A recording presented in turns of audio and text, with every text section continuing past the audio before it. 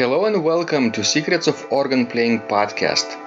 We are your hosts, Vidas Pinkevičius and Aušra Mutuzėtė Pinkevičienė. We've been mastering secrets of organ playing for more than 20 years and sharing them on this blog since 2011.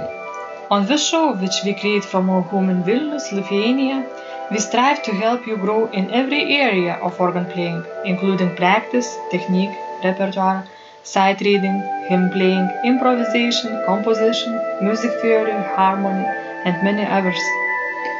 Our hope is to help you become a complete musician, or what we call as total organist, a program which we have created to help you reach your dreams faster than you would do on your own.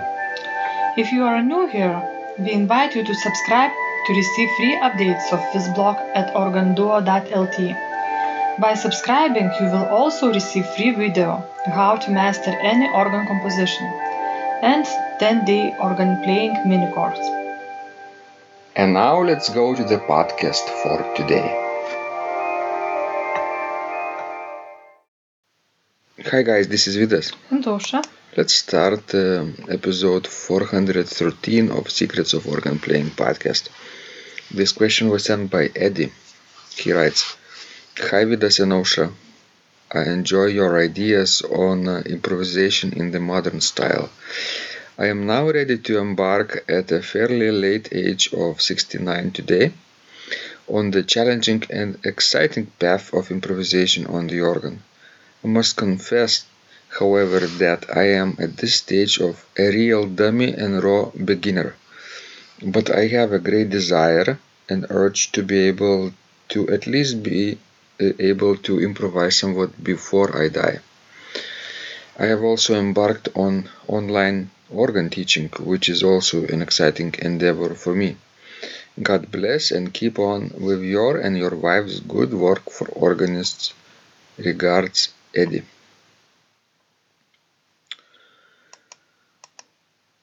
What are your thoughts, Aušra, for starters, about Eddie's improvisation efforts when he is 69 years old? I think that it's amazing that people at various ages pursue their dreams. I think it's wonderful. Because, while you have dreams and you do something new, you learn something new, it means you will not get old so soon. You are so right, Aušra. I just, have this laptop in my lap.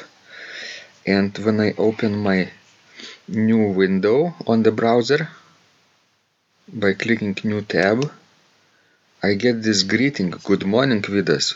What is your main focus for today? The computer talks to me. And there is a sentence for every day.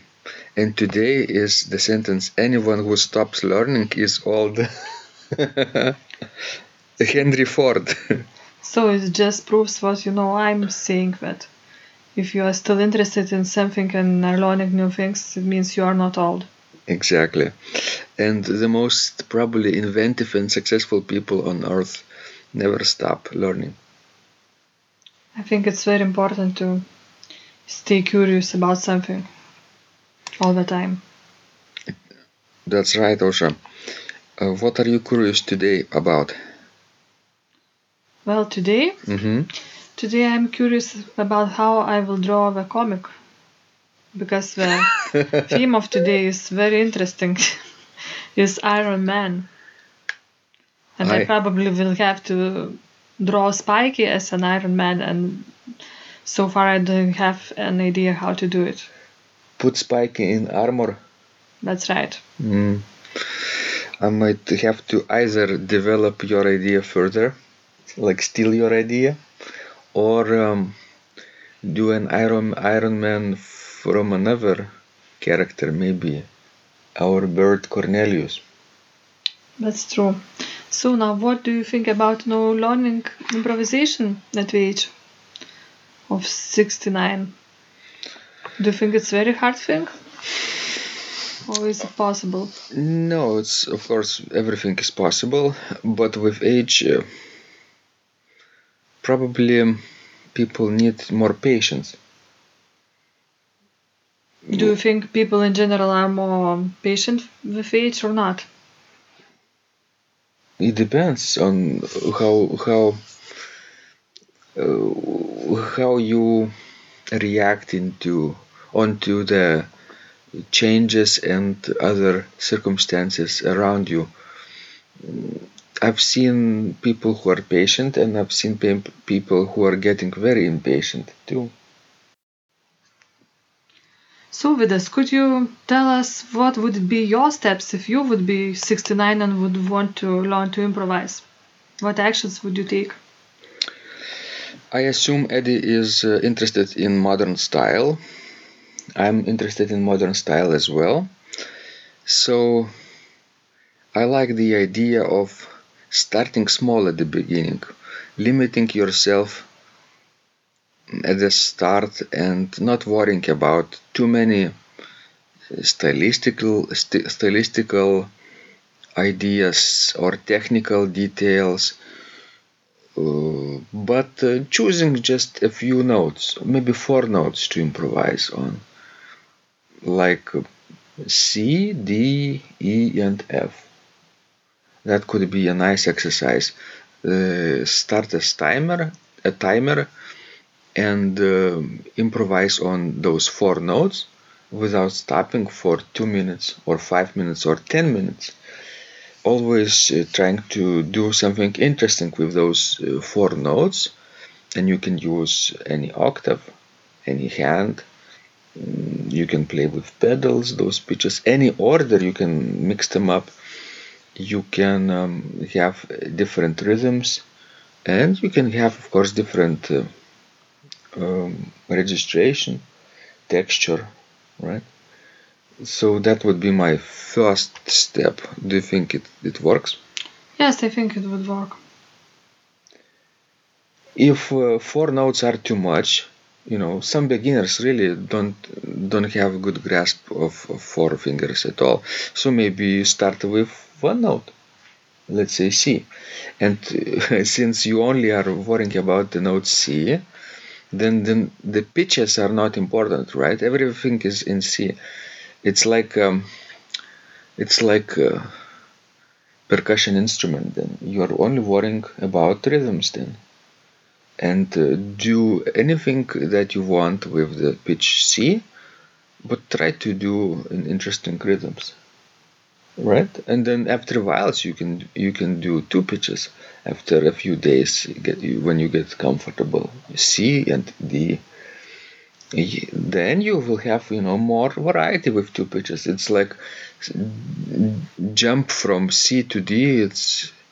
It's unbelievable if you think 1 note and suddenly 2 notes, and those 2 notes say a lot, right? I know some people might laugh at this idea starting with C alone, but it depends on where you are, right? If you've never touched the organ before or keyboard before, or if you are so afraid of making mistakes when you improvise, and you will make many mistakes, and that's okay. Actually, make as many mistakes as you want. The more the better. That's my idea. Because that's improvisation, so there cannot be mistakes. Is that right? Yes and no, right? If you say to yourself it's a mistake, then it's a mistake.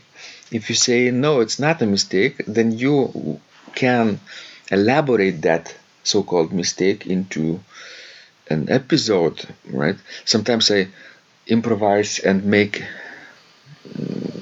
sound a little bit different from what I intended, but then I repeat a few times the same idea, and it becomes something that I intentionally did. I have noticed that a few times in your improvisation. Yes. Like I had this very loud episode playing with mixtures and reeds with my hands and feet, like a culmination, and then suddenly I want to play softly, and I gradually start to reduce the stops on the manuals, or maybe jump on the second manual, play with strings, and I sometimes forget to reduce the pedals, and this bombard is, like a real trombone suddenly out of nowhere. Like real beast. So what do I do then? I repeat a few times. Yes. Maybe not right away, but after 10 seconds I repeat it. That just one note. So then I have 2 trombone notes. And then maybe third time I repeat the same note again. And maybe listeners will understand, oh, that's intentional and something he wants to express some idea with this low bombard note. So it's like cheating your audience and cheating yourself in a way. It's actually going with the flow. Wherever your mind goes, you follow. So if I understand it right, doing improvisation, the most important thing is not to stop. Exactly. That's why we recommend timers and resist the temptation to stop. The first 90 seconds are the most difficult. Actually, the first second is the most difficult, just to sitting down on the bench. Very exciting. But when you reach, let's say, 5 minutes, you don't want to stop. You discover, oh, that's interesting, and you want to elaborate it. And when the timer goes off at maybe 10 minutes, you suddenly think, why did it end so quickly? That's what I also noticed in your improvisations, that I'm thinking this is culmination and now the end will come, and it's not. There is another culmination and then another one, and I'm wondering how will you finish it up? Towards the end of my recital, I have this thought: how do I finish? And sometimes the piece itself, improvisation itself, suggests the ending too. Like if I play some very fast running passages in the hands, maybe I can finish abruptly with going downwards or upwards and stopping like that, like vanishing into the air. Not necessarily 5 long chords like at the end of the symphony. Sometimes I do that too, of course. Very exciting. So I hope Eddie got some ideas from your thoughts. And always record yourself, and if you are brave, share it online for others to see. And this feedback will help you grow, will help you sit down on the organ bench again. And participate in our Secrets of Organ Playing contests, right? Remember, you don't have to play repertoire all the time. You can play anything you want. Yes, we are looking forward to hear you playing. Yes. This was Vidas. And Usha. And remember, when you practice, miracles happen. This blog is supported by Total Organist, the most comprehensive organ training program online, where you will find courses for every area of organ playing, including technique, practice, sight reading, repertoire playing, hymn playing, improvisation, composition, music theory and harmony, with hundreds of scores and thousands of exercises. Here is what some of the students are saying. Hugh writes, "The sight reading course has helped me tremendously. Thank you very much for your SS courses and all your help." Robert writes, "I found the fingerings, registration ideas and general comments to be excellent." John writes, "I have found your download very helpful. It was really excellent. I have watched some of your teaching videos, and when I read your instructions, I tried to imagine you are there teaching me. You may feel disappointed that I am 2-3 days behind, but I am a slow learner, and I have committed to taking the time to get it right, as you say. But the other night my wife commented that she had never heard me play such a detailed melody in the left hand so well. My left hand is generally poor. Robert writes, "It has been a great pleasure in my life of having discovered your courses and material as well as the YouTube work of recordings. You have a calm and pleasant way of teaching." Ron writes, "Hi Vidas and Ausra, thank you guys. What a wonderful response to my email note to you.